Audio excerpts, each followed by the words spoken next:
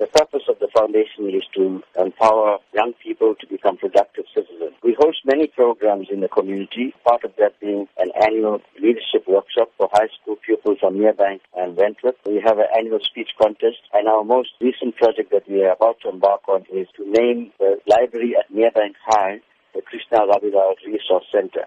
We also have a full-time staff member and an office. So in order to sustain our programs and the office, we're having this fundraising dinner and dance this Friday at the Enchanted Gardens at 6:30 p.m. What can be expected at the event? We're very excited about this fundraising project because the guest speaker that we have is Deputy Finance Minister, Nkubisi Jonas. He is a man of integrity. He has shown that he is not corrupt. He's shown that he cannot be bought.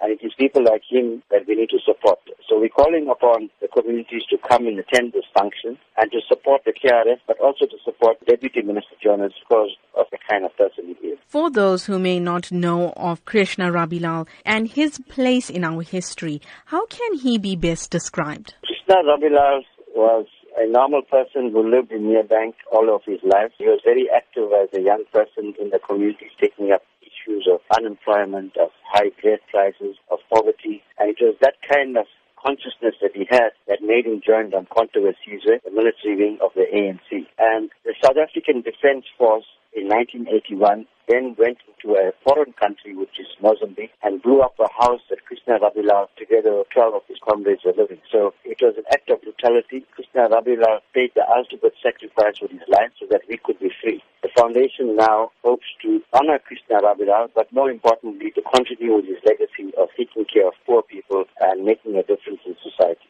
Going forward, what are the foundation's plans? We want to have regular monthly meetings with young people from the community of South Durban. We want to start off sports and cultural activities for them so that they become active and join an organization like the KRF. Krishna Rabilal, he attended Merebank High School. He was an excellent pupil. He had an A for maths, a higher grade. But because he failed Afrikaans, he couldn't get entrance into university. So we want to, through this library and the resource center, pass on the legacy of Krishna Rabilal. Future generations of young people must know who he was.